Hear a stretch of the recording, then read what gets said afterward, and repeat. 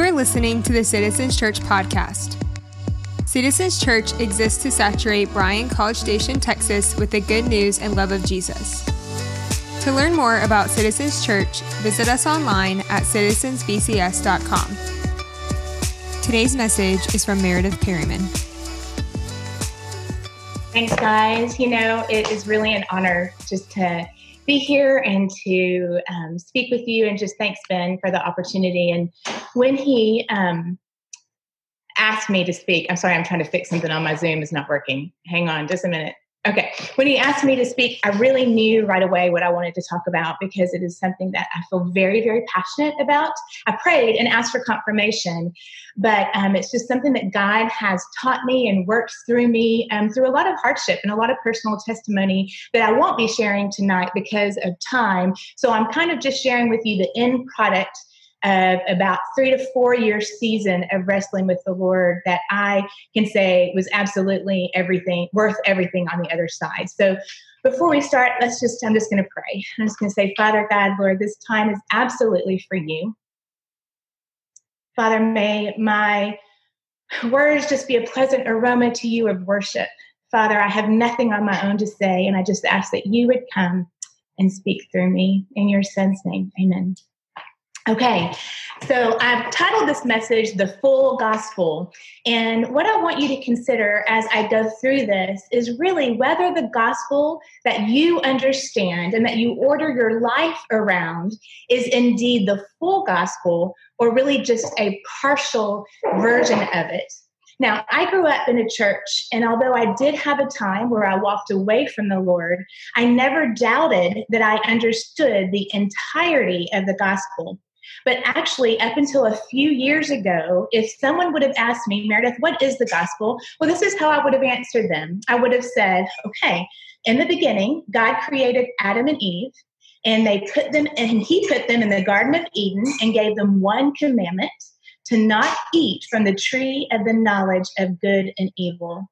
But Satan, as a serpent, crept in and tempted Adam and Eve reached out. She ate the fruit and gave it to Adam. And then since that day, sin and death entered the world. And now we're all born sinners, separated from God and living in a cursed world. But those problems were taken care of and our sins paid for by Christ Jesus. And when we believe in him, we are given new life. And so then while we remain on earth, our job is to tell others about Jesus and for all of us who believe in him to separate from the world and then to wait for the day when we will all go to heaven. So just to kind of break it down, the gospel looked like this for me. And I'm going to try to hold this up to the screen if you can see it here. There, is that better? The partial gospel. If you can't see it, Ben's going to send it out to you. So, okay, the gospel was fall and redemption, and it answered the question, what went wrong? That's the problem. Well, we had the fall, and as a result, we're born sinners. Well, how do we fix that? What's the solution? Well, it's redemption, that we have eternal life through Jesus. Now, I'm not saying that that's wrong, and I'm not really trying to minimize the importance of the truth in that version. However, that is not a full understanding of the gospel. But based on my partial understanding of it, a partial scope of God's plan, here was my mindset. This is kind of how I operated in life. My goal and my passion was to teach the word of God so that believers could then live in the world, but not of the world. And I wanted to bring as many as I could to Christ so that they would spend eternity with him. So without even realizing it, the summation of the gospel for me became a formula for getting into heaven. And all of my hope was put into the truth that one day I would die and I would finally escape all the sin and the depravity in this world along with its consequences. Now, when times get tough, because they always do, when they got tough, I would console myself and I would just think to myself and say over and over again, God is sovereign, life is hard. But one day, Jesus will return and set all things right, or I will die and go live with him until he does. Now, that was all that I knew how to do, and I felt absolutely powerless to change anything around me. Things were going to continue to get worse as sin and depravity increased, but all I could really do was try to make as many converts as possible and just wait until Jesus returned to set things right. Now, growing up, that's all I was taught. And today, it's still all that so many are taught. What I have learned is that it's really not the whole story of the gospel, because you see, the whole story of the gospel starts at creation in Genesis 1, not with the fall in Genesis 3. The gospel is not just fall, then redemption. It's actually creation, fall, redemption, and restoration. So where did I come from? What's my purpose? Well, I was made in God's image at creation. What went wrong? What's the problem? Well, the fall and sin entered the world. How do we fix it? Redemption, life through Jesus. But now, what is my renewed purpose? It's restoration, to renew all things. And I want to unpack that a little bit. And again, the chart, Ben's going to send it out later. So in the partial gospel, when your story starts with sin, all it does is it points to the problem of people, but it really leaves out our purpose. And so as a result, people never fully understand the value they carry as image bearers, or really their purpose in the kingdom of God. Because the gospel story does not start with sin, it does not start with the problem, but it starts with the calling from God. So what I want to do actually is go back to the very beginning, and I just want to unpack the whole story of the gospel. And it starts with what we know about God even before the creation of the world, that we know that he is one God who eternally exists as three distinct persons: the Father, the Son, and the Holy Spirit. Now, God did not decide to create because he had a need for something, or he had a need for someone to love. God was not lonely. In fact, he really already lived in perfect love and community with himself. So instead, he created because what he was experiencing was so perfect that he wanted to share it. He created out of the overflow of the completeness in himself, because the truth is, God is intensely and fundamentally relational. Now, knowing this helps us understand God's motivation for creating was love. It was not power. So he created the heavens and the earth, and he made a garden which was perfect, and he placed Adam and Eve in the garden. And Adam and Eve, we know, were unique because they were made in the very image of God. And because they were image bearers, they were to rule over the earth, and they were to represent God to the rest of creation. They were really just to demonstrate to others who God was, his character. They were made to be co-laborers, working with God to demonstrate his goodness over all that he made, and to create culture with him at the center. And their ruling, again, was to be out of love and not out of power. They weren't to rule instead of God. They weren't to rule in place of God, but they were to rule because of God, out of the overflow of their personal and intimate relationship with him, just out of being in his presence. Now, the very first task as image-bearing co-laborers was given to them in the garden when God said, "Be fruitful and multiply and fill the earth and subdue it." So the immediate responsibility of Adam and Eve was to tend to the garden that God placed them in. But their ultimate responsibility was to bring the same order that was found in the garden to the rest of the planet. Because we know from scripture that the garden did not take up the entire planet, but it was a specific piece of land on the earth. And so remembering this helps us understand their ultimate responsibility, because outside of the garden, the same order that was within it did not exist. And that makes a lot of sense when we remember that the serpent actually came into the garden from outside of it to tempt them. And we know who the serpent was. We know it was Satan. And we also know from Isaiah, from Luke, from Revelation, that Satan was already on the planet at that time because he had been cast down with a third of the other angels. And it was their presence on the earth that brought darkness and disorder, and it tarnished God's creation. Their presence is what created the battle between light and darkness and order and chaos. Now, it's important to note there's really never, ever been a time when Satan was a threat to God, because God is ultimate in power, might, beauty, and glory. And God has always existed. Not so for Satan. Satan is a created being, originally an angel who was made by God, who was given his gifts and abilities. So there's never been a battle between God and Satan. In fact, we know that the entire realm of darkness could have been wiped out with the word. But here's the thing. God chose to defeat Satan through those that he made in his own likeness, through those who would worship him by choice.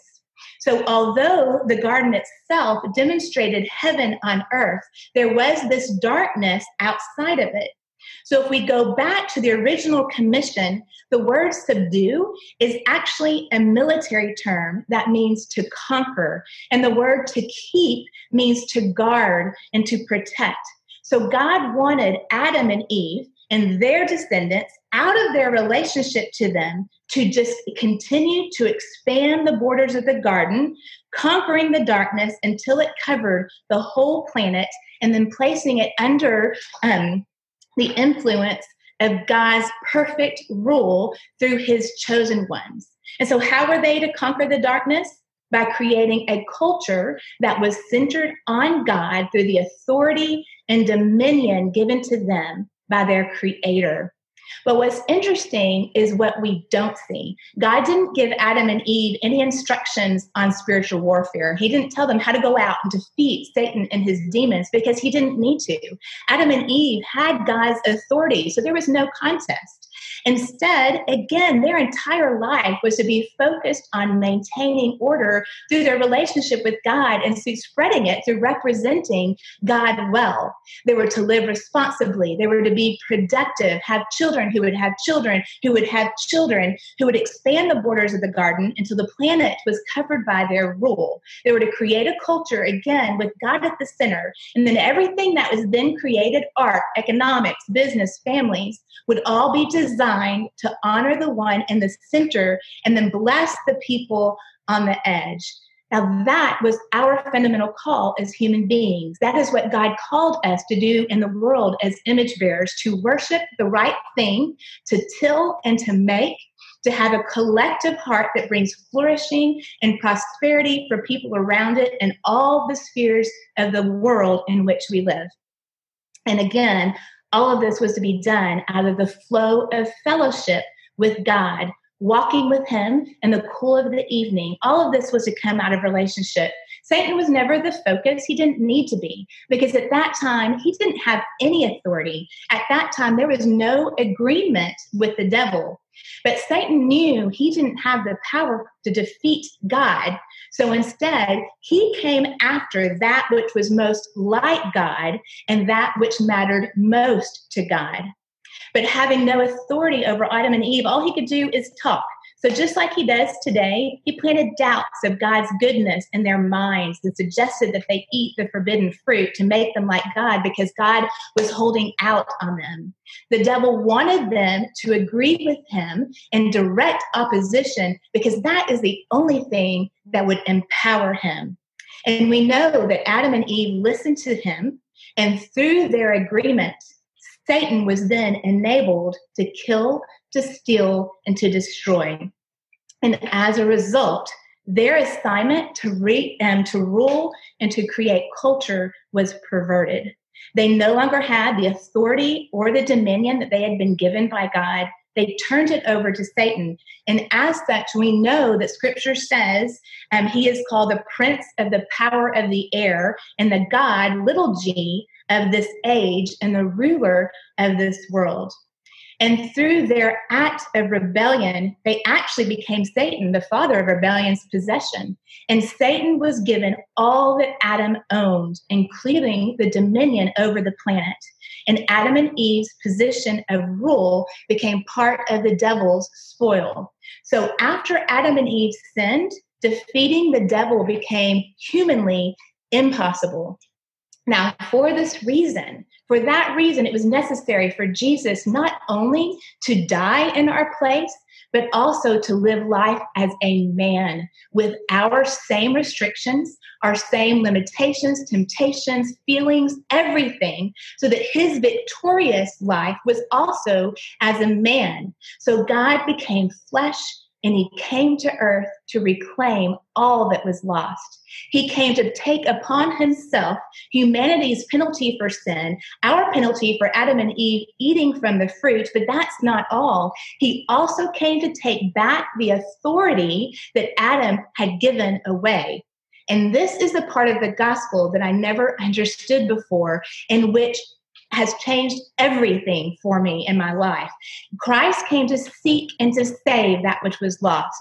Well, people were lost because of sin, but so also was their rule over creation, their dominion. And Jesus came to recapture both. He lived a sinless life and a life of power through the Holy Spirit, perfectly demonstrating and modeling God's original plan for man to bring the rule of heaven into the darkness. And then he died and he was resurrected with power, and death couldn't hold him because he was sinless. And with his resurrection, scripture tells us he won back the keys to the earth. He won back the authority that God had given Adam and Eve that they lost to Satan when they sinned. And then Jesus told his disciples that all authority and power on heaven and earth had been given to him, and that they were to go into all the world and make disciples of all the nations.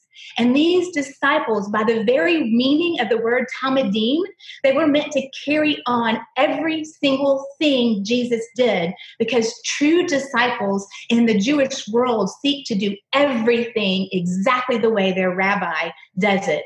So we see that God's heart has not changed at all regarding his assignment. He's not just saving us to escape the world one day. It is still God's dream for those who are made in his image, who worship him by choice, to carry his presence into the earth. But he doesn't leave us to do it in our own strength, because we know after the resurrection, Jesus told his disciples, go and wait.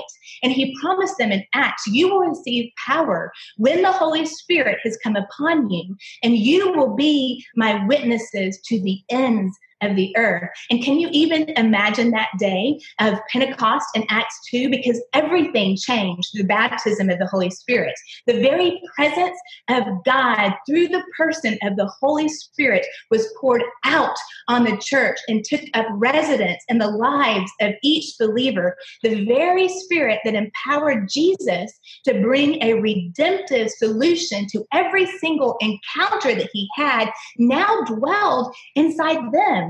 The Spirit was the Father's promise, and it reintroduced them to the original purpose for humanity as image bearers suited to carry the fullness of God on earth. And with it came permanent power available to accomplish the task set before them. So this noise comes from heaven, right? It's a violent wind and a roar, a violent exhalation brought forth something from its place of origin, from heaven to earth. And that transformed the atmosphere over the entire city of Jerusalem. There was a literal release of something from heaven into the world. And at that moment, two worlds collided, and the inferior realm of darkness gave way to the superior nature of God's kingdom. This is like what happened at Jesus' baptism when the heavens opened and the dove descended. But this time, it came upon Jesus' followers, and no longer did the anointing and the open heavens only exist over one man, but now to all who would confess that Jesus is Lord. So Adam gave up the authority, but Jesus, the second Adam, he won it back for us, for those who believe. And it was in my understanding of this that Jesus, who had been my Savior for all of my life, he became so much more, because then all of a sudden he became my example. He became my model. He became my rabbi. I'm to see what Jesus did, and I am to do the same. Because Jesus did not come to earth just to live a sinless life and die so that one day I could go to heaven. Jesus, while he was 100% God, he chose to live with the same limitations that you and I face once we're redeemed. And he became the model for all who would embrace the invitation to invade the impossible in his name. He performed miracles, signs, and wonders as a man in right relationship with God, not as God. Because if he performed miracles as God, then they would be unattainable for us. But if he did them as a man through the power of the Holy Spirit that is given to us, we are responsible to follow his example. And everything changes when we grasp this truth. This truth, now hear this is amazing. This truth makes a full restoration of the ministry of Jesus possible. In fact, Jesus said, whoever believes in me will do the works I have been doing, and they will do even greater things than these, because I am going to the Father. Our hope today is not just that one day we'll die and escape the curse of this world. No, it is Christ in us, the hope of glory. And our job assignment is not just to convert only others who wait to die. We, like Jesus, are to bring a redemptive solution to every encounter we face through his name. We are not powerless victims of the world we live in and of our enemy, Satan. But if we only know half of the gospel, then we will cower in fear and we'll make it through the best we can until we get to the other side. God didn't just save us so we could live with him one day. He saved us, and then he indwelled us, and he is living in us right now. And through his presence in us, through the power of the Holy Spirit, we are given power, the same power that God raised God from the dead. And we are a host of God himself. There is no greater privilege and there is no greater responsibility. But y'all, look around. Today, many of us have gotten used to doing without the powerful presence of the Holy Spirit working in our lives in churches. Perhaps at some time in our lives, we've even ridiculed or dismissed those who have sought to embrace all that Jesus died and rose for. Maybe we've been told that miracles have ceased, that our only hope is escaping this cursed world. There are so many who, out of fear, have dumbed down the Holy Spirit and stripped him of his power. Can you imagine God's grieving heart over this? Why has this been done? Maybe we haven't understood the full story of the gospel, or maybe it has to do with familiarity. Because the truth is, familiarity is a dangerous sin. Familiarity causes us to stop being amazed by God, and familiarity breeds laziness.